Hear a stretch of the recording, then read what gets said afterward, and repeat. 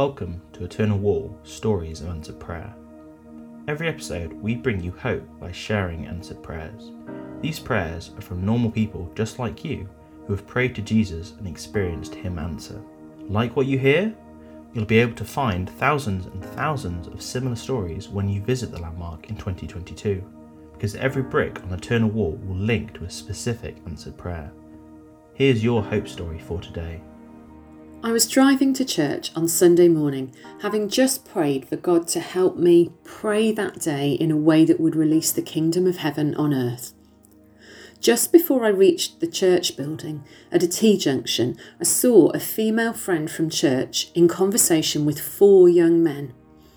I was about to turn left at the junction to park at church, but something about the body language of the group made me turn right and pull up quickly near the group.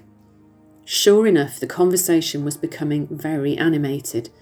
It turned out that the group had been heckling a young woman who was walking to church, and she had felt very intimidated. My friend had gone out to talk to the young men and asked them not to behave in such a way in the future. They, however, were drunk and returning home from an all-night party. She hadn't realised this and had approached them on her own. I could see one of the young men begin to gesticulate in an aggressive way. Getting out of the car, I just had time to pray, "Jesus, help me to carry your peace into this situation." And as I approached them under my breath, I said, "I release the peace of Jesus right now."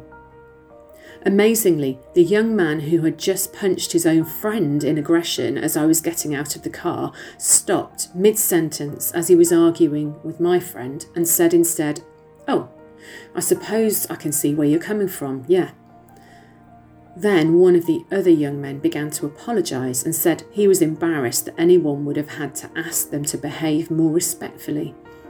The whole situation turned around in an instant and they began to relax, apologising and explaining that they were drunk and tired and just needed to go home and sleep it off, and realised they had not behaved well.